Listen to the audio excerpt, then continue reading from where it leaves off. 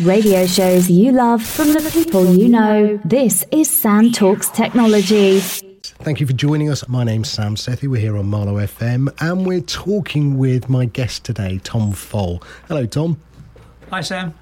So, Tom is a AI specialist. He's also a robotics specialist and security specialist. And we're going to learn a lot about Tom and what he's done in the past and all those things that are really up-to-date and relevant. We'll be talking about some things to do with the book of the week, which is Hannah Fry's book, Hello World, all about algorithms. We'll be also talking about a little bit about social credit in China, how everyone is becoming a number and being ranked and rated by the Chinese government. Also, we're going to find out a lot more about Tom and where he came from, what he's done, some tracks from his life. That will be great. We're also, though, going to have a little bit of a quick half hour of news and from this week. So I'm going to cover things like Waitrose has started trialling a 2-hour same-day delivery. You know, what does that mean? Does Sainsbury's do one? Does Tesco do one? The new Google Hub's coming out soon. What's it going to look like? Should you buy one? Amazon has 8 new devices coming out in the next quarter. I'll tell you all about them and which ones you should buy. There's one which is an Alexa with microwave. Not sure I'm going to buy that one, though. The DOJ, the Department of Justice in America, is investigating Elon Musk. I think he's been smoking that weed with Josh Rogan too much. And I think he's basically being sued for a tweet he did, and we'll tell you all about that. The new Apple 4 came out, the Apple 4 Watch. I'm really interested in that. Tom uses a Fitbit. We're going to talk about, is this the beginning of wearables and what's good in the Apple Watch 4? Should you buy one? Apple also just paid back $15 billion to the US. Why do they do that? Well, EU, not US. And why do they do that? We'll tell you more about that. There's lots more that we're going to talk about. Apple's new CarPlay coming to cars so you can use new different maps. Twitter's making changes to the timeline. iOS 12 for your phone. It will make it faster, but how and why? And who's the Japanese billionaire who's Elon Musk is going to fly around the moon on SpaceX? So much to talk about this week. Tom, the news is Waitrose has started to deliver groceries in a 2-hour delivery in London, which they have called the service, basically, which is quite nice, the Rapid Shop.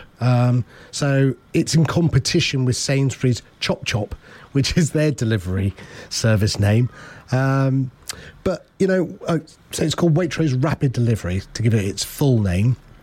So Waitrose have partnered with a group called City Sprint, which they have a various number of cars and bikes even for doing zero-emission delivery. So we're not adding to the carbon footprint, which is good. But they're reckoning that this is a trend, that people like to shop little and often rather than once a week. So, obviously you're a family man, you're a father. How do you and Janice shop? How do you do your weekly shop at the moment? We tend to do one large shop for large bulk items, tins, and that's about once a month or so. The rest of the time, we tend to pop in and out of Sainsbury's, Waitrose, Tesco's, whatever the nearest shop is. So we do use the little local metro Sainsbury's and Tesco's quite a lot. The kids, they buy everything online. So we don't yet shop via Sainsbury's delivery or Tesco's delivery. But I guess that's coming. Everyone's going to be doing it. And more businesses are springing up to deliver in very short time windows, particularly at the moment for fashion, but it will come everywhere. You'll be getting goods within a 1 or 2 hour time window. Yeah, I mean, I personally use Amazon Prime for a lot of my shopping online. I hate going to a supermarket. It's just like my childhood nightmare coming back to me. My mum and dad dragging me around the bloody aisles. Oh, yes, we'll have one of these, 2 of those, and then packing it into bags and dragging it to the car and then coming home and doing the same. Personally, Jill and I, we tend to get all of ours done through, one of the various shopping online providers. Sadly, Marks and Spencer don't do it yet, strangely, which is the one that you would want, around here in Marlow, I guess. Yes. But they don't do that. So we probably use Ocado or we use Sainsbury's or a mix of the two. We're not all Waitrose even sometimes. It just depends on the offer. But this rapid delivery service, 1 hour, 2 hour, to fit in with your lifestyle is quite interesting. I think, I mean, your daughter Emily and your son Alex probably would use something like that if they were in London, I'd guess. Yeah, if it came out here, we'd probably use it, because quite often, Janice will get home from work, or I'll get home, and we don't quite know what we're going to do that night. So we'll pop out and buy something. But if we could get something delivered in an hour, that would probably be quite reasonable. Yeah. And I think it's the trend, I think, that was going to happen. So, Tesco's offer this in central London as well as Sainsbury's, and now, of course, Waitrose today. But I think this is them worried because Amazon in the US, who bought Whole Foods, offer this service in America. You can, get your groceries delivered in 1 hour, 2 hours over Amazon Prime now via Whole Foods, which, if you don't know what Whole Foods is, it's very similar to the Waitrose, Marks and Spencer's. It's slightly the upper market level of home shopping for food, rather than the cheaper end of the market. So I think, well, this is my guess, based on reading the tea leaves, is that we will have Amazon coming into the UK market next year, and buying possibly Marks and Spencer. Personally, I think they could buy Ocado, because they would then get the network hub and the fleets and everything else. It'd be a really quick transition into the market. They wouldn't have to worry about buying a fleet, getting all that. And actually, if you think about it, if they bought the Ocado fleet of trucks, then if you're ordering, I don't know, printer cartridges and other stuff with it, it just chucks it into the back of the big car, and they can just go around the areas that they're doing. So I think Ocado. What do you think, Ocado? Amazon are most likely to buy. I don't see them building from scratch. It doesn't make sense. They do have the warehouses. The Ocado delivery network would fit quite nicely on top of that. Yeah. I still don't get why Marks and Spencer's haven't gone online, but that's not for me to worry about. That's for them to worry about, I guess. They're quite traditional. Yeah, I guess they are, but it's just they seem to, they've lost out on the fashion and clothes space. They keep trying it, but it's not happening for them. So, I wonder what they're going to do in the food space, or are they going to miss out again on that one? Who knows? So, what do you think? Because the other one that we heard this week was Amazon have opened their 4th Amazon Go, which is their cashless shop. Have you heard of these? Yeah, I've heard of them. I've never tried one. No, there's 3 in Seattle, and they've opened 1 in Chicago now. That's why I've never tried one. Come on. So I've never tried one either, so I'll put my hand up to that. But what's wonderful about it is you walk in, it detects who you are. You then pick stuff off the shelves, because the shelves are pressure sensored. So you can then simply go, oh, brilliant, I want this, this and this. You put it in your basket and you walk straight out. And it's no checkout required, and they just charge your card that's on your Amazon Prime account. I've heard a little bit of feedback that they're not always that accurate. So I think they end up having to be very generous with the credit side of what's going on. But that's part of the cost of, they're saving on people, so it's part of the cost of doing business. Well, at the end of the day, with Elon Musk being the world's richest man with 150 billion, I hope he's erring on the side of my side, not his side. So, yes. Okay, we're going to have a little bit more music, but when we come back, we're going to talk about the new Alexa devices and the new Google Home Hub. So those automated systems. Do you have one? No, I've got a son called Alex, so I couldn't really keep shouting, Alexa! Oh, God. Yes, that would be good. Actually, I think you should just get one for the sake of doing that. That would be even funnier. I happen to have 6 Alexas, as you know, so I'll be very interested in what's coming out new. And also, when we come back, we'll be talking a little bit about a new startup in Sweden called Mapillary, which is partnering with Amazon to start to use take on Google Maps Street View, which, interesting. I guess Google will have competition sometime in the future, so Amazon seems like a good partner to go with for them. Right, we're going to play your first track of the day. We're going to play Rocket Man. Why are we playing Rocket Man? Oh, well, Rocket Man's the first single I ever bought when I was a kid. It was my first wage packet. So for me, that was sort of stepping out, my very first big spend, having and it was at the time quite a big spend to buy a single, having gone out to work. Brilliant. Okay, well, enjoy this one. It's His Majesty Elton John My bags last night, pre-flight, and Rocket Man. 0 hour, 9 a.m. And I'm gonna be high as a kite by then.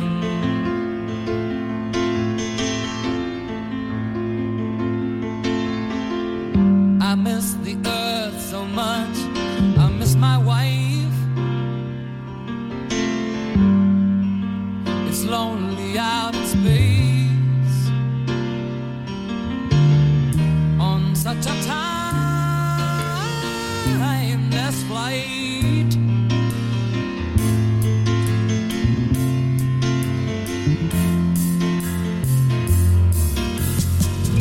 And I think it's gonna be a long, long time till touchdown brings me round again to find I'm not the man they think I am at home. Oh no, no, no, I'm a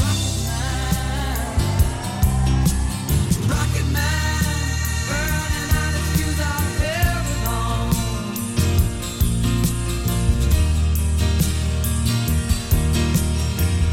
And I think it's gonna be a long, long time till touchdown brings me round again to find I'm not the man they think I am at home. Oh no, no, no, I'm a rocket man, burning out his fuse out here alone.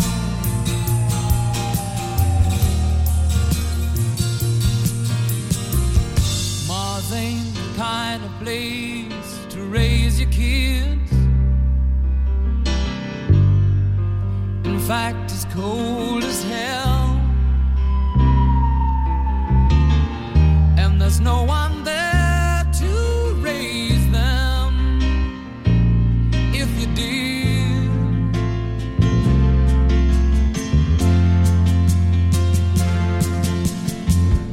And all the science I don't understand, it's just my job 5 days a week.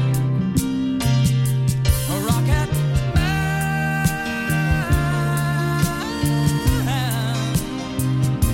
a rocket man.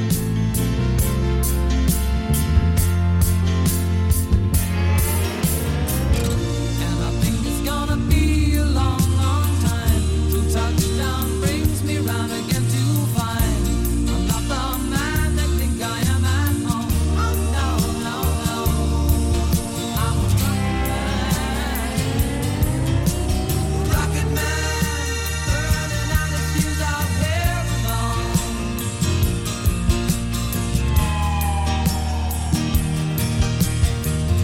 And I think it's gonna be a long, long time till touchdown brings me round again to find I'm not the man they think I am at home. Oh no, no, no, I'm a rocket man, burning out his fuse out here alone. And I think it's gonna be a long, long time. And I think it's gonna be a long, long time. And I think it's gonna be a long, long time. And I think it's gonna be a long, long time. And I think it's gonna be a long, long time. And I think it's gonna be a long, long time. And I think it's gonna be a long, long time. Oh, there you go, Elton John. And it was a long, long time ago when that track came out for you. How long ago? Years, a lot of years. A lot of years. Yeah, that's probably 43, 44 years ago. Wow. So, quite a long time ago. God, I didn't think Elton John was that old. Anyway, so we're here. I'm with Tom. We're talking about. We've been talking a little bit about Waitrose's new rapid delivery service, and now we're going to catch up on Google Home and Amazon.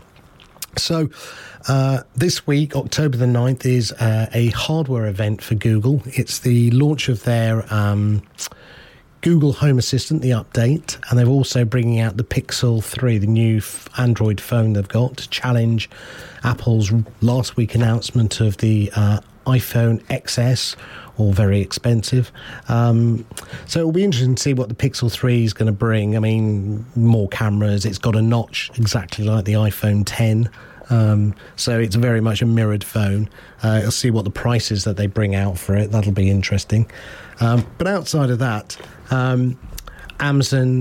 Google has got this Google Home Hub, and their new one, allegedly, that's going to come out, looks like a slightly large iPad.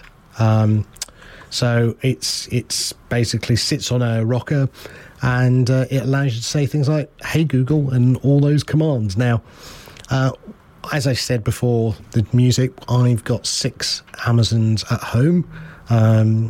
Kitchen, bedroom, study, lounge, all linked up to lights and bits and pieces. You know, I'm slightly technically challenged. And that said and done, I chose Amazon over Google for a particular reason. Now, you say you don't have any at all. No. Tried voice automation probably 4 years ago, but didn't like it at the time. Didn't really understand me that well, so what I was getting back was garbage, basically. Okay, so that's a bit odd. Well, if that being the case, then I would recommend you get one personally, even if it's just one to try out, because to train it. Yeah, they are pretty amazing. There's a gremlin here. They are pretty amazing because they. I mean, the first time I ever had one was at Christmas last year, or the year before even, last year. And I just simply said, Alexa, play track X, and it did it instantly. And it suddenly made me realise the alternative was to get my phone out, go to a music app, look up the person I wanted to sing, then play it, then broadcast it to a speaker. So it doesn't save me masses of time, but it saved me enough time to think, that's interesting. Now, Jill and I use it for our shopping list, so we just say, Madam A, because I won't put my shopping list onto someone's Alexa. Madam A, add X to my shopping list and Y. And of course, what we talked about 5 minutes ago is when Amazon comes to this UK country with the acquisition that they probably will make, I'll be able to then say, Amazon, just go and buy my shopping list and deliver it. So I think that's the way. Google is more about finding and searching. So we always say, I'll Google this. We don't say, I'll search this. It's become, like Hoover. We'll Hoover up. We don't say, I'll get the, I don't even know what else I'd call it. The Dyson. Yes, the Dyson.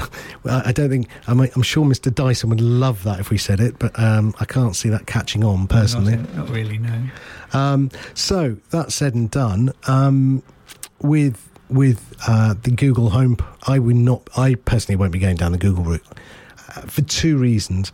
One, I don't think Google will be able to fulfill my shopping requirements in the future unless they buy someone as well.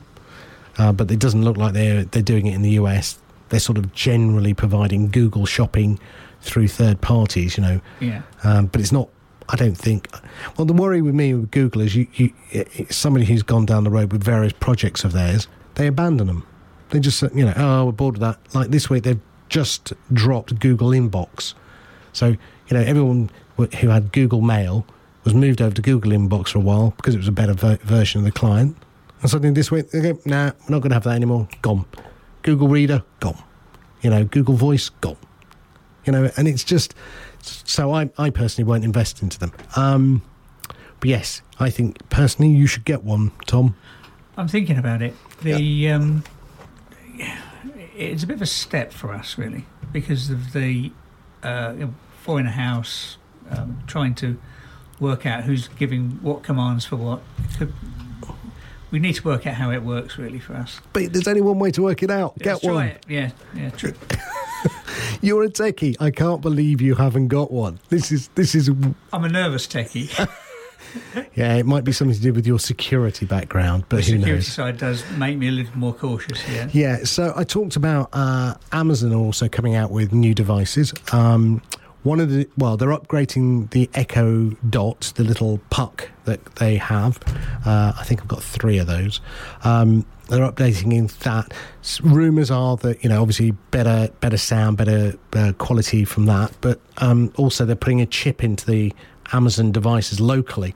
So the way that Amazon works now is I say, Madam A, what's the weather? And it sends the voice command up to the cloud onto Amazon Web Services. They translate it and then send it down. It's a nanosecond, but it's brilliant and it works. But they're reckoning that on people who've got poor Wi-Fi, of course, that doesn't work. And so they want to put a chip locally with an AI intelligence in it that will actually do some of the work locally. So that's possible what they're going to bring in the Echo Dot 3. They're going to bring subwoofers and better sound quality. So one of the things you can do with Amazon is have multiple Alexas around the house and broadcast the music to play on all of those speakers. But they don't really have that oomph of depth of, sub bass and woofer. Yeah. So what's good to have is basically, an add-on. Again, I've got a different music system at home, so I probably won't be investing in that. They're bringing a version for Alexa into the car. So I've got a device called a Rove. It's goes in my cigarette lighter, and that's an Alexa in the car.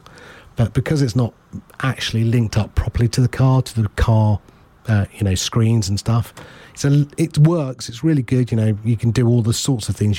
Play music, tell me the time, add this to my shopping list, remind me of that. But I worked on a system a few years ago which would allow you to, if you're watching a film on a plane and the plane lands before you've actually watched all the film, you can carry on watching the film back at home. It went anywhere, but it would. Well, they did. It did. It was called Whisper Mode, and it went into Amazon's Kindle. So if you start reading a book on Kindle, or you go to Audible and you start a book on Audible, you can go back to the Kindle and it'll have the chapter open at the point you finish the audio. Yeah, I use Kindle quite a bit. Yeah. It's very useful for Check out Whisper Mode. Okay. That's pretty much what you're looking at. So I think we've got some real competition in the voice space. I think it's still early days, but I'm a big advocate of voice as the next area that we will see. So the other area that I think is going to be interesting to think about is search with it, because I do a lot of tell me the traffic, what's the answer to this question, and I generally get it back. I mean, there's stuff that I don't get back, but there's a lot of general knowledge questions that you just can ask and you get back. And Google's allegedly supposed to be better because Amazon uses Bing and obviously Google uses Google. But if I search on a desktop or laptop or phone with Google, let's say, I will get a couple of ads at the top, 10 search results, and maybe some ads down the side. So that's how Google obviously make money. But on a voice system, you only get one answer. So what's the best Chinese near me? I don't get 5 answers, I get 1. Maybe you'll get the best promoted answer. It may be the best promoted answer, or will it just be the fact that it's the best answer? That's all, fundamentally, we all just want one answer, really, anyway. It's true, yes. What time's the film on at Maidenhead for The Killing, right? I don't need 17 answers. I want the one now, I guess. So I don't know. It'll be interesting to see. But Google's worried because, obviously, if more voice-related searches happen, they haven't worked out a way to amortise that yet. Does Google, if it doesn't fully understand your question, does it ask for clarification? Yeah, both of them do. So it'll come back and say, don't understand that. But it won't say, can you say this again, or can you repeat it? It'll just simply say, I don't understand. So I don't develop for the Google Home, but I have developed for the Alexa. And there's only 3 types of commands. So Google Ask, Google Tell, Amazon Ask, Amazon Tell, and then I don't know. So it'll be, you can ask it a question. So fundamentally, what's the time? So that's the Amazon takes an ask question, and then it'll just, the response is tell the time. So you might say, Amazon, what is the weather? That's the ask question. And what you as a programmer do is you take 5 different variations of that question to try and guess what sort of speech would be used. And if it falls outside of those, it then goes into a loop and says, I don't know. So it gets more intelligent, because what you can do is take the transcript of those voices that you've got. So if you said it, the weather, Amazon, is what, and that's the way you asked, which would be weird. But if that's how you asked for stuff, then, fundamentally, that would be shown up in the logs as the way and then you can just add that as a question. Okay, so it gives you some structure. Yeah. I would be quite interested in an assistant that would clarify things. Right. Ask, did you mean this or that? Yeah, so Amazon added and Google added in the States, it's not been released here yet, and the ability to say, so you say Alexa, right, sorry for all the people with Alexa out there, if you say Alexa, it then triggers up and then you ask your question. But what Amazon have done is they leave the mic open now for 3 seconds after the question's been answered, so that if you have a secondary question, you can just ask it without saying Amazon Alexa. So you could say, Madam A, what's the weather? Is it hot in London? Right, yeah. So it might come back with the answer and go, well, is it hot in London? Without having to say the trigger word again. So they're trying to give the voice assistants a bit more intelligence, but right now I fundamentally liken robots and AI and voice assistants to babies. Fundamentally, a voice assistant is great at understanding basic simple commands, but complex commands it's probably not good at yet, and that's like a baby would be, or a young child. As I said, we'll talk about Hannah Fry's book Hello World a little bit later, but if you said to a computer, work out pi to 15 decimal places, it does it straight away, right? But if you said to a computer, a robot more likely, walk down those stairs, it will find that a real complex challenge, or it's certainly to be programmed to do that. So, but as a 2-year-old baby, I saw my child going up and down the stairs quite happily, but wouldn't know how to calculate even, 10 plus 10. Right. I was in robotics, working on a robot chef. Okay. And it was a very interesting idea. Basically copied a professional chef. So you could have a meal technically made in the home that was made by a couple of robot arms that were part of your kitchen that came down and prepared the meal. The ingredients had to be in exactly the right place, and they had to be exactly the right ingredients, or you didn't get the meal that the chef made. Well, you get a very interesting meal. You got something else. So part of what I was involved in was actually trying to solve the problem of getting the closed loop, so that you actually got what you wanted in that meal. Right. At the right pots with the right ingredients in exactly the right place, delivered by somebody that had assembled them correctly according to what was available at the time. And did it catch on? It won CES, the global computer electronics show. Computer electronics show in Los Vegas. Angeles, I think it was Vegas. Vegas, and, yeah. It was best in show there. And then it's a Russian inventor, very clever guy, went and started looking for money. As far as I know, he's still looking. So there's a lot to this. Sorry, my mind's got this robotic hand searching for money. Where's the money? Well, there is that. Where's the money? Yeah. Yes. I thought it would take off. It hasn't yet. I know, it's far too early. It's too early. It's a very expensive kitchen as well. It's probably somewhere around £70,000. There are robotic arms I've seen in kitchens in San Francisco and LA, where they've got a burger flipper that uses an electronic hand. To your point, it's just ding, ding, ding, bit of cheese, bit of bread, bit of burger, flip it, simple command, and the hand does it. Yeah. And I have seen those. There are various other restaurants that are using minor, use of it to try and help with moving stuff around. But again, are we going to replace Michelin star chefs with a robotic hand that's programmed? Interesting. Well, I personally think you can, because strangely, I've gone on several cooking courses, and one of the things that the steak course I went on taught me was it's not about time, it's about temperature. So, if you want it medium rare or if you want it well done, it's about the temperature of the steak. So you have a little, thermometer in it.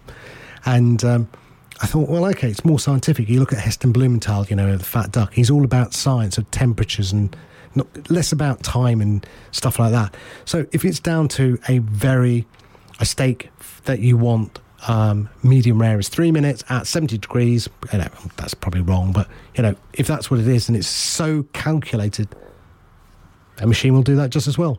Yes, a lot of cooking is quite repetitive, so it's the repetitive bits that you can get a robot to do. If you ask a robot to be creative, forget it. It isn't going to happen in any time frame that I can see. Yeah, but I could imagine the chef being the creator of the meal and then the robot being programmed to deliver consistently time and time and time again. Exactly right. Yeah, that'd be brilliant. That's what will happen. I want one of those now, okay, but I don't want to pay several £1,000s. Okay, so the last thing that... I'll put you on the beta trial. Yeah. Yeah, well, what would that do if it goes... No, wait. Anyway, moving on. So October the 9th is Google's big hardware announcement coming up. We'll talk a little bit more on the show after October the 9th about what was actually delivered. And also, Amazon is bringing out, we don't know the dates yet, but they're bringing out 8 new devices, and one is a microwave with Alexa in it. Would you have that? Well, only if it had the arms so it could go and get the food to put in the microwave at the same time. No, I don't think it's going to do that.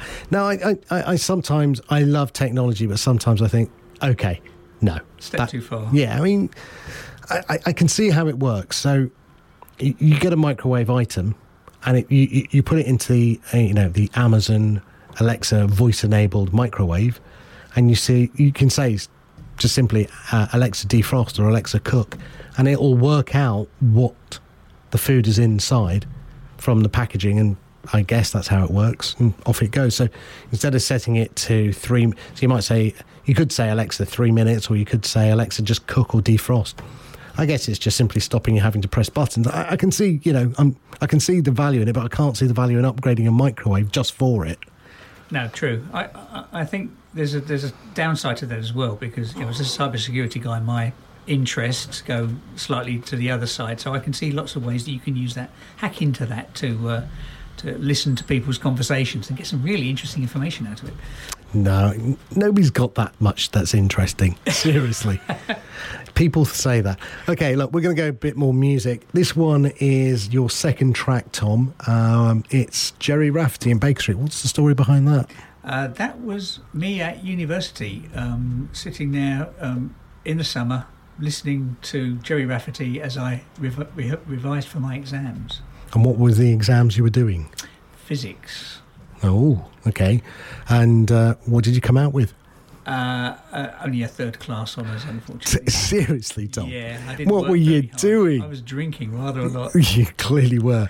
My daughter goes to university tomorrow, and I'm taking her up, and it's a happy and a sad day at the same time. You've done it with Emily, so I'm sort of I've got a deal with her. So if she gets a first, I pay for her loan. She gets a 2-1, we go halves. She gets a 2-2, she pays for it. She gets a third, she's paying me back for her private school fees. There's no way. Seriously, mate, if you were my child and you got a third, I'd have serious words with you. I'd worked at a physics lab as well, so that was quite embarrassing. Oh, my word. Okay. Well, we're going to listen to a little bit of Jerry Rafferty and Baker Street, and when we come back, we're going to be talking a little bit about the social credit score in China, a little bit that will AI and robotics and facial recognition and tracking, will that come here? Because we are allegedly got more CCTV cameras per square mile than any other country in the world, which is quite scary. Anyway, let's have a little bit of Jerry and Baker Street. I like this track. I haven't heard it in a while.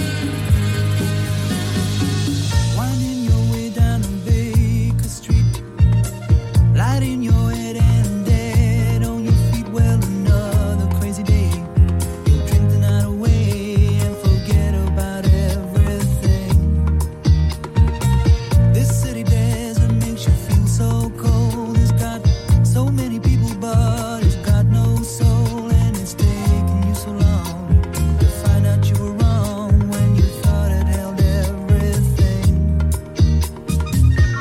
You used to think that it was so easy. You used to say that it was so easy, but you're trying now. Another year and then you'd be happy. Just one more year and then you'd be happy, but you're crying now.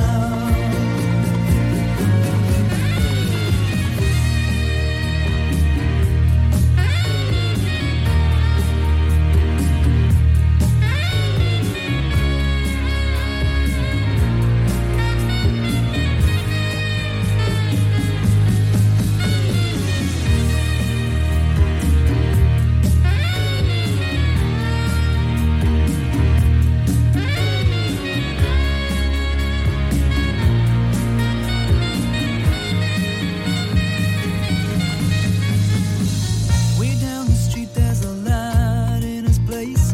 He opens the door, he's got that look on his face, and he asks you where you've been. You tell him who you've seen, and you talk about anything. He's got this dream about buying some land. He's gonna give up the booze and the one night stands, and then he'll settle down in some quiet little town and forget about everything. But you know he'll always keep moving. You know he's never gonna stop moving, 'cause he's rolling, he's the rolling stone. When you wake up it's a new morning. The sun is shining, it's a new morning. You're going home.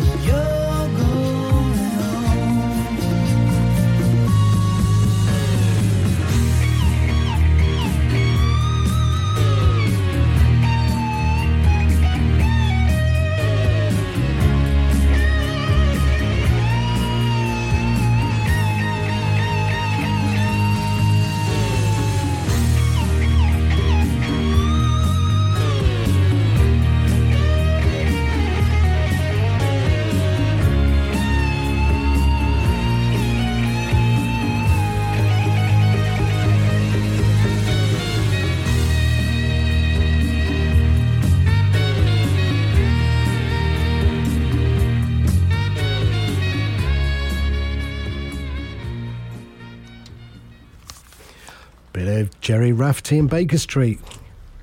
Enjoy that? Very much. That takes me back a long way. Drinking in what, some bar somewhere where you... Yeah, we had a very good junior common room, so the beers were excellent. I spent a lot of time there. I won't ask what else he got up to. Anyway, here we are. We're talking on the show. We're talking a little bit about technology. Thank you for joining us. It's Marlow FM. It's Sam Talks Technology. I'm with my friend Tom Foale, and we've been talking a little bit about Google Hubs, new coming out. We've been talking about Waitrose, rapid delivery. There's a couple of topics I really want to cover off with you, Tom. One is Twitter is going to let you switch between chronological and ranked feeds. Do you know what that means? Yeah, roughly. Go on then, tell me. Good. So chronological means that you can... no, in fact, I don't think I do. So I think you better tell me. Well, basically, you've got an algorithm in Twitter. So a bit like the Facebook algorithm, it allows you to have a ranked feed. So based on how many likes on that tweet and how many people have retweeted and all that, it will, from the people you follow, it will say, oh, that tweet's probably more important than the one that's got 0 tweet ranking in terms of no likes and no retweets, right? So at the moment, it's a bit like the Facebook one. You see what Twitter wants you to see and only that.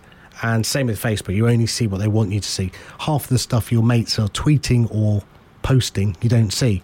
Not unless you go to their own Twitter feed and look directly at it.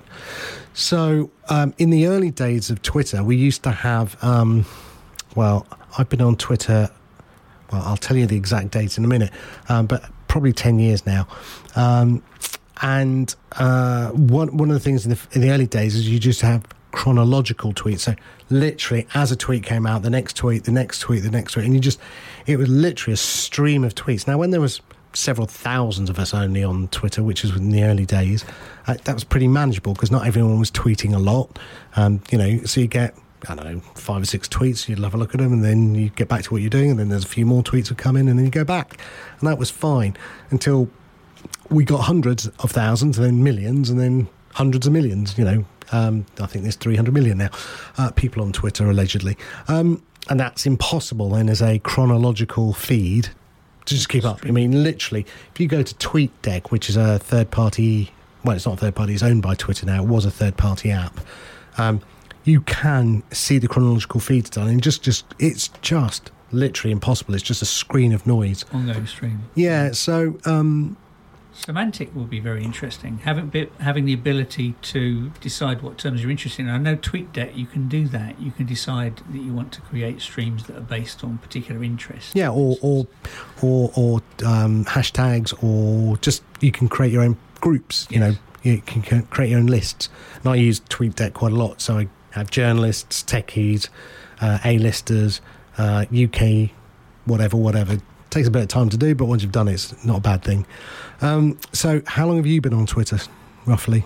I'm one of the sort of techies that try everything out when it first comes out. So I've probably been on it since pretty much... No, you don't. You're lying because you haven't got an Alexa. I haven't got an Alexa. Yeah, you're lying. I try other social media. And so I've been on it probably since the beginning, but I haven't really used it much until the past year. Right. So I've sort of switched away from Facebook because Facebook is the world's largest monitoring system.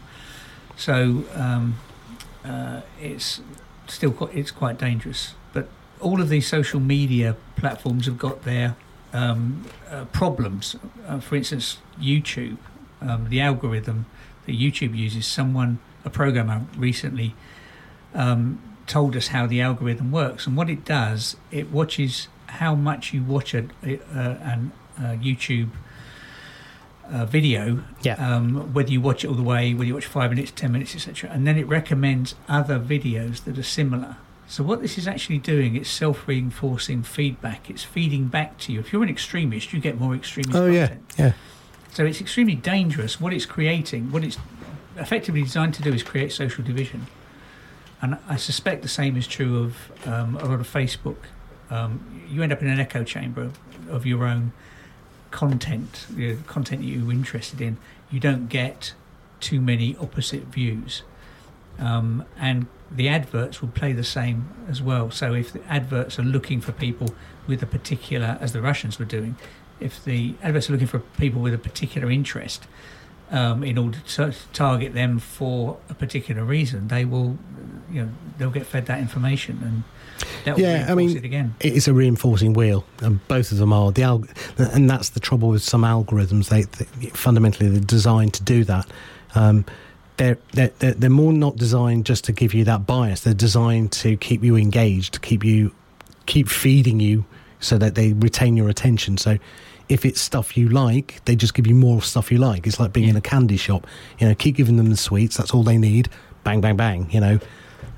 It's not deliberate. It's money driven, but the consequence of it is social division. So it probably needs some form of regulation. Not quite sure what. Yeah, I'm not a advocate of regulation, particularly personally myself. But I can see what you mean. I think more of it is a case of users are beginning, this is just personal experience, to get bored of Facebook, and to a large extent I'm bored of Twitter as well, if I'm honest. And they pull back from their usage. So you've seen Mark Zuckerberg and also his memory's gone, it'll come back, the CEO of Jack Dorsey. Both of them are trying to redesign their social media platforms because engagement levels are dropping. And if the engagement levels drop, of course, advertising will drop. I mean, Facebook's struggling with the fact that brands are abandoning it because there's no real value in it for them anymore. If you're a brand and someone's liked your page, fundamentally you have to now pay to get your posts still into that person's stream, because it doesn't naturally appear. Otherwise, all our streams would be full of brand-related stuff, and then we'd all abandon it anyway. So they've got a real double-edged sword, I think, to deal with. But outside of Facebook and that problem, the chronological feeds come back, or is coming back to Twitter. So I think it's a case of people say, look, just stop filtering what I can see. Let me see what I want to see, and I'll filter it myself somehow by removing people or changing people or whatever. I think... and that's a good thing, I think, for Twitter, to give me both my ranked view, or their algorithmic ranked view, and my personal just stream it at me, all of it view. And I'd really like Facebook to give me that option as well, personally. There's a lot of bandwidth involved in that, because there's a lot of Twitters out there. So. Yeah, there is, but, bandwidth has become so much cheaper than it was 10 years ago, and technology has moved on, and I think their servers, the Foale that used to come up on Twitter, when it crashed all the time because of so many tweets, they've got a more robust background now to managing that volume. I think personally, I'm glad that it's coming out. I'll say, look, I don't even know if I'll use it personally, but I'm glad it's coming back for those people who might want to use it. I think it's choice. So quickly, what is your Twitter handle? T-Foale. T-Foale.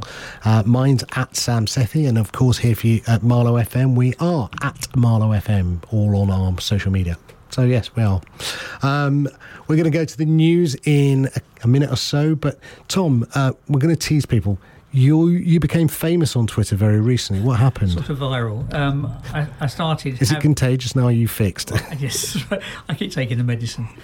I started tweeting about Brexit, and in particular I started tweeting at a few MPs about Brexit. So, right. What did you tweet?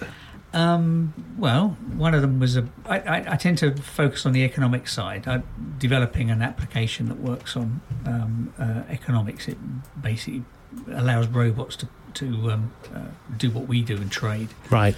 But the reason I started tweeting about this was I could see that the economics has gone wrong, basically. Mm-hmm. The underlying economics that what we call free market economics is broken.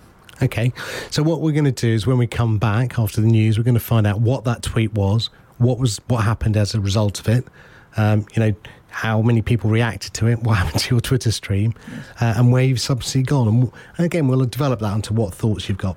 You're listening to Sam Talks Technology, the UK's #1 technology show. At least, that's what Sam told me to say.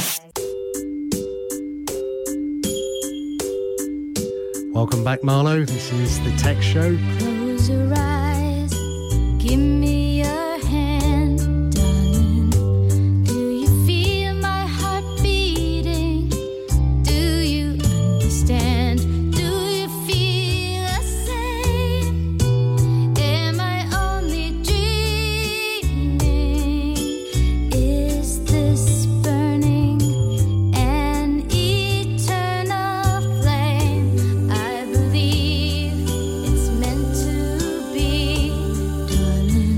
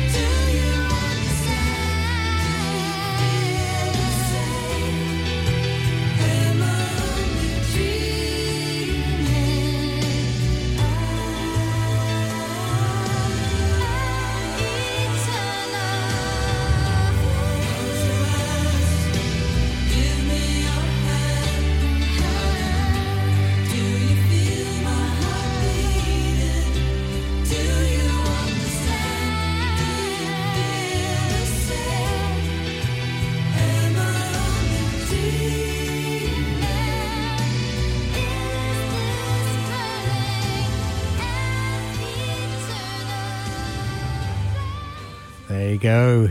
Eternal Flame, the Bangles. Tom, what was that from? That was one of your 5. That's from my wedding day. So this was the song that we first danced to after the wedding. Oh, wow. We got married in a hotel in Glasgow, which at the time was quite unusual because everyone had to get married in a church down here. Yeah. But yes, that's my favourite song from that time. Oh, I know Janice as well, so... Anyway, Janice, if you're listening, that was for you. That was for you. Okay, we were talking about you being a Twitter, celebrity for a couple of weekends. So you tweeted out. What did you tweet? Why don't you read it? Well, I tweeted in response to Deborah Meaden's thread, basically, which was a bit of a conversation that had been going on. And it was in response to a guy who turns out to be a bit of a plant, really. But I tweeted, Adam, let me present you with some comparative economics. So I was comparing EU economics with UK economics. And then you tell me whether any Tory, and I was one once, has your interests at heart. I'm going to compare the UK with our partners in Europe. Firstly, we were the 5th largest economy. Remember that. Actually, we still are the 5th largest economy. We've swapped places with France a couple of times. Right. China's coming up fast. No, India's coming up fast, rather. India will overtake us shortly. Good old India. Right, so that was your tweet that went out, and before that tweet, you had how many followers? I had about 500 followers. And the weekend that tweet went out, what happened? I went up to 5,000 over the weekend and then up to 8,000 very shortly after that. So wow. It didn't take long. Now, I've been on Twitter quite a while, and I scrape in at 4,000 followers, so I'm very jealous. Although, having said that, I don't really care anymore. I used to care quite a lot, but I don't care anymore. So 8,000 followers. So I read that tweet, and then there was a number of tweets. There was like a linked tweet with 10, and there was loads of charts and graphs and stuff. And then what happened? You got invited to go and speak at some event, and yeah, I spoke at the Byline Festival along with some of the more famous people that are normally involved in Brexit discussions. The EU Supergirl was there, who's Madalena. I can't remember what her surname is. Madalena Alba Whitewolf. Okay. Dr. Galsworthy, who's a frequent speaker on TV. A guy called Femi, who is a brilliant lawyer, and a couple of guys there's a guy called Jason, who is one of the 3 men in a pub who do talks about trade, and they're trade negotiators. Yeah, I've had them on people. LBC and various. They're very good, very knowledgeable, very expert. So tell people fundamentally as much as you can. So I guess you're pro-Brexit, or no, anti-Brexit, sorry. I'm anti-Brexit. I've written a number of tweet streams. One of them, I concentrate on explaining the economics of Brexit simply. So it's relatively easy to understand if you think of it as a tariff wall or a trade barrier wall that's being built around the entire UK, and it costs money to cross in both directions, time and money, for any business to trade outside that. So when you're faced with a wall, the first thing you try and do is go round the wall. And you can go round the wall by moving your production to Europe, or by swapping technologies so you're not actually having to spend time and money going through customs.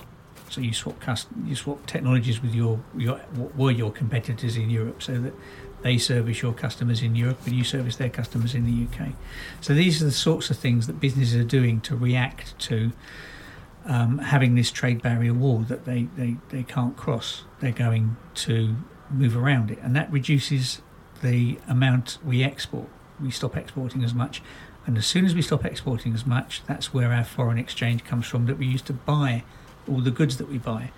So the real effect of that is the exchange rate drops and the cost of goods rises. So we export less, we make less money, and we can buy less. But isn't everything that Mog and Boris and everyone has said we're going to export more to the rest of the world? It's impossible, unfortunately. There's a thing called the gravity effect in economics, which is that you always trade much much more with the people who are close to you. Mm-hmm. If you look at the benefits of being in the EU, the primary ones are they're very close, so we can move things very quickly if there are no barriers, and we can we have the same standards, so there's no problem with moving goods around. We don't have to have them checked to make sure that they're not going to kill somebody, and the for services, free movement mean that people can move around the whole of the continent very, very quickly. I can have a guy in a customer in Dublin or in Germany in 2 hours easily. So what we've done as a country, we were very good at actually taking all of these benefits that the EU provided and building companies around them. So we have a lot of companies that rely on fast movement of goods involved in just-in-time manufacture. We have a lot of companies that export agricultural produce. It's one of our biggest export areas, as is vehicles, and that means. Yeah, well, BMW just announced they're going to close the Mini factory for a week. For a month, actually. For a month, and Jaguar Land Rover. 80% of Jaguar Land Rover's product is exported. They're going to a 3-day week. Partly that's due to the fact that diesels are going out of favour. They haven't got an electric version yet or anything like that. It's a big car to put an electric motor in. Well, the Audi Quattro just did it. Yeah. It can be done.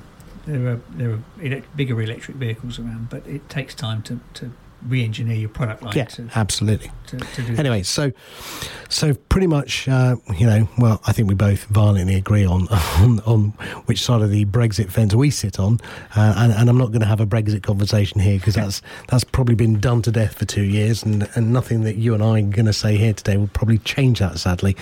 No. But that said and done, what are you up to today?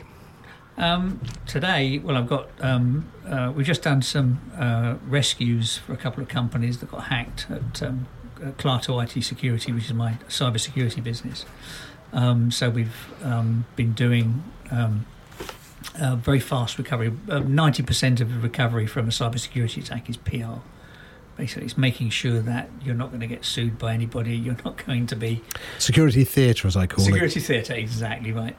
So we've done a few of those. We're doing a number of quite high-tech migrations as well for companies and redesigning security strategy. So that's fundamentally the business I'm working on. So on that note, the UK intelligence services have just been done by the Human Rights Court in Europe for violations of the human rights law for their mass data collection on citizens. So any thoughts? Yes, I'm not a big fan of mass data collection for one very simple reason. You can do most of what we need to do in order to track the bad guys by looking at patterns of behaviour. You can't hide patterns. You don't need the data itself. So, explain. There is software I use as part of the cybersecurity business that, and it's network analytics. It basically looks at the packets travelling around on computer networks. So the data on the wire. The data on the wire. It's reading the data on the wire and it's looking for patterns of behaviour. It can't see those packets. They're encrypted. But what it can do is work out that these packets are going in a direction they shouldn't have gone. Or these packets that link this known bad guy are moving to these other people that we've never come across before. The government's got these systems. It doesn't need the root data. So, but have you heard of the Chinese social credit score? Yeah, I have. So, it feels like a arrow of trajectory that we're going towards. We were talking off air, if in 1960 you had sat down as a government minister and said, how can we hack and track everybody on the planet? You would have said, let's build this thing called ARPANET, and then that'll become the internet, and that'll become the web. So now we connect all the computers up, and then we'll give them this thing called a mobile phone. Now we can track everything they do as they walk around. And then we'll add a layer called social media. So now we really know what they're thinking and doing. And then we'll add AI and we'll add voice assistants in their houses and bathrooms and bedrooms, and then finally we'll add facial recognition. Bang, we've got them all. Yeah, you couldn't have planned it better if you're a government. It's one of the implications of where we've got to with the internet. I was with a guy the other day, Roland Joffe, who was the 13th person on the internet. Wow. And one of the founders of the internet. He worked with the guys that started the whole thing off, and he gave us some very, very interesting insights, the inside track of what was going on, including some stuff I can't even talk about. But no one's listening. No one's listening. Yes, but the problem is that at the time, no one ever thought that the internet was going to go where it's got to, or that security was ever going to be a problem. It was designed purely to be a resilient network in case of nuclear war. And it just grew and grew and grew. By 1995, when I started, I was on the internet before that, so I was a very early adopter of things like bulletin boards. Yeah. But by 95, when I started, I built the first internet sales team in BT as a specialist services team. And that was right at the start of Amazon had just started out, and I met Amazon within weeks of starting that. They flew over to open a data center, flew out again the same day. They were not hanging around. They were definitely going places. And this was when they bought the English version of Amazon. That's why I know they buy companies rather than build. They bought the English bookseller company, and the funny story was that this bookseller company were petrified that they were going to find out their IT was an IBM PC sitting on top of a dustbin. They didn't care. Amazon didn't care. They threw it away. When I was running Gateway Computers' online business, I have a little story like that. So Dell was our competitor, and they were absolutely doing the online thing and websites, and Gateway, we had nothing. So we literally came up one day and said, well, we can say we were doing the same. Oh, right, okay. So we announced it. And what would happen is you go to a website, and it was literally an email form that you filled in. Somebody then pulled off and printed out this email form, went over to an AS400 IBM computer and plugged it in again. And then that's how the system was delivered. And literally that was our online automated system. It was a human printing off a piece of paper and re-entering that paper again. It was unbelievable. Yes. I met a business a few weeks ago that is still doing exactly the same thing. Dear God. Yes, nothing has changed. So anyway, going back to where we were. So yes, the social credit score in China. I went to see Hannah Fry, which is the book of the week, Hello World. I highly recommend it. It's a brilliant, brilliant book. She's on BBC Radio 4 with a series and BBC iPlayer if you haven't seen her. And, lots of great stories about how algorithms are, have bias in them. The people who are programming them can add bias. The shopping trolley challenge, which is, if you're in a car and it's, going to hit a group of kids or it's going to throw you off a cliff, what would you want the car to do? All those sorts of things. And it was a great chat, actually. It's from a company called the How To Academy. If you've not seen them, go online.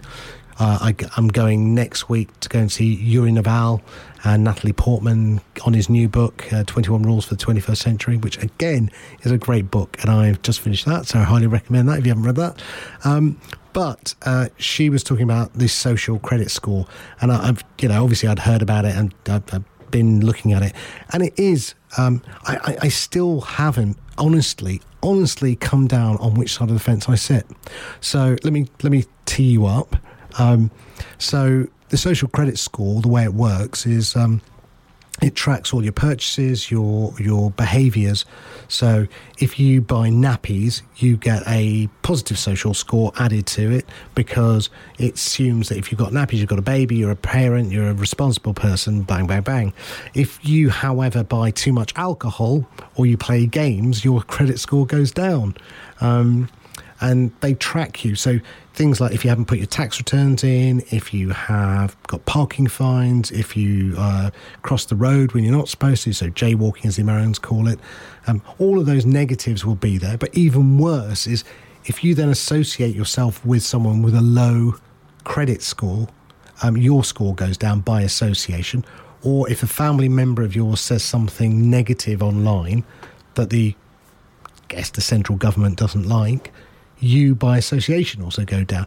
And what happens is if you've got a high score, you get access to trains and hotels and privilege. And if you've got a low score, you're not allowed to travel at certain times, you're not allowed to do certain things. It's the ultimate behavioural marketing, which I love behavioural marketing. I'm a massive advocate of behavioural marketing, nudge. So this, to me, is brilliant. I'm like, this is it. I'm a techie. I want facial recognition. I want voice detection. I want all of this stuff. And then the other half of me is like, but what about privacy? It's a big problem where you've got an authoritarian society and you're trying to control the society via programming them. There is no good side to that. There is no way to... But you say there's no good side, and I get that side of it. But, for example, people who haven't got insurance on the road really annoy me, right? So if they hit me or whatever, I'm liable. Why should I be liable? Why can't they do ANPR tracking of these people and then they find them and use technology and find them? Well, we do already. So, but we don't when enough. people have their driving license, they're not driving license, their road licenses, we can see that using ANPR technology. So we can work out whether people have paid their road tax and whether the car should be towed away or not. It is a Big Brother society. The problem you have is that what you end up with is repressed social dissent. People have got to be allowed to do some things that are different. And if the best way to correct society is through education, not through control. That's my view. Yeah, carrot or stick. I mean, look, I fall on the side of the fence where, I don't want Big Brother because I can see the ability for it to be corrupted. For example, tweak an algorithm, your score goes down, suddenly for no reason you're now the bad guy, not the good guy. I mean, I look at my credit score sometimes and I go, how's that gone down? Why has it gone up? I have no idea sometimes, and that's out of my hands. But if I want credit to buy a car or whatever, I'm beholden to this score that's been created for me by somebody I don't know through actions that I'm not aware of. So I get the negativity, but on the other hand, the techie in me goes, well, it's pretty cool actually. All these knife attacks in London. And instead of stop and search, we can use technology, and if that person there is looking suspicious and they've done something, broken the law, doesn't need a policeman to walk past to do it. Technology can do it. One of the new rules that's come out of Europe is GDPR, Global Data Protection or Regulation. Data Protection Regulation. And within that, you have the right to be forgotten. And for me, that's a really, really important thing. If someone's done something, maybe as a kid, why should that stay with them forever? If someone... Well, Judge Kavanaugh in the USA would be saying that. Well, he would, yeah, actually. That's absolutely correct. Well, but he's being held to a higher measure of responsibility for the office he's going for. For me, it crosses a line. I think there is a need for some level of monitoring of behaviour to make sure that the people are doing mostly the right things, they're obeying the law. But on the right to be forgotten, okay, I get that. But equally, at the same time, who decides who's going to be forgotten? Who sets the bar of what should be forgotten? The way it works is businesses can say what their policies on things being forgotten are. So the government will often say you've got to keep records on, for instance, contracts for 20 years, certain types of contracts, financial contracts, for instance, or you've got to keep records on credit card transactions for 5 years or 1 year, whatever the rules are set as. So that you do have certain regulatory obligations that businesses have to meet, but beyond that, people should be able to not have those details be used to target them, for instance, for advertising and things like that. It's the sort of feedback side that's it's actually unnecessary. There are ways to do this, but we're still giving people privacy, but also ensuring that they can be found and find what they want with permission. Okay. It can be done. Well, we're going to have your last track. This is Titanium. It's coming up to past. We're nearly out of time, actually, which is scary. Titanium, why this one? This was a track for me where I suddenly realised my kids had better music than I did. Yeah, they don't in my house, but anyway. Yeah, it takes time, but eventually I thought, this is really cool. So. Okay, so this is David Guetta featuring Sia and Titanium.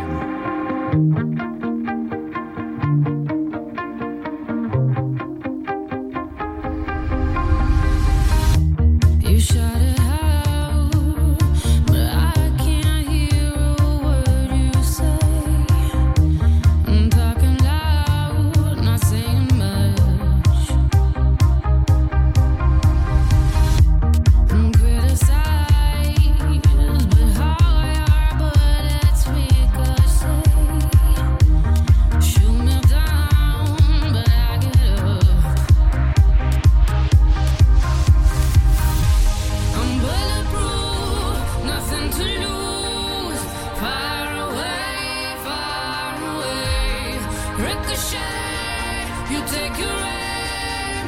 Far away. You shoot me down, but I won't fall. I am titanium. You shoot me down, but I won't fall.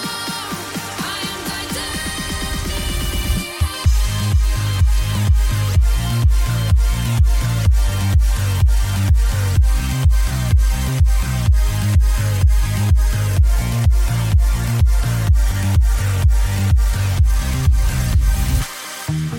Coming down, but it's you who have further to fall.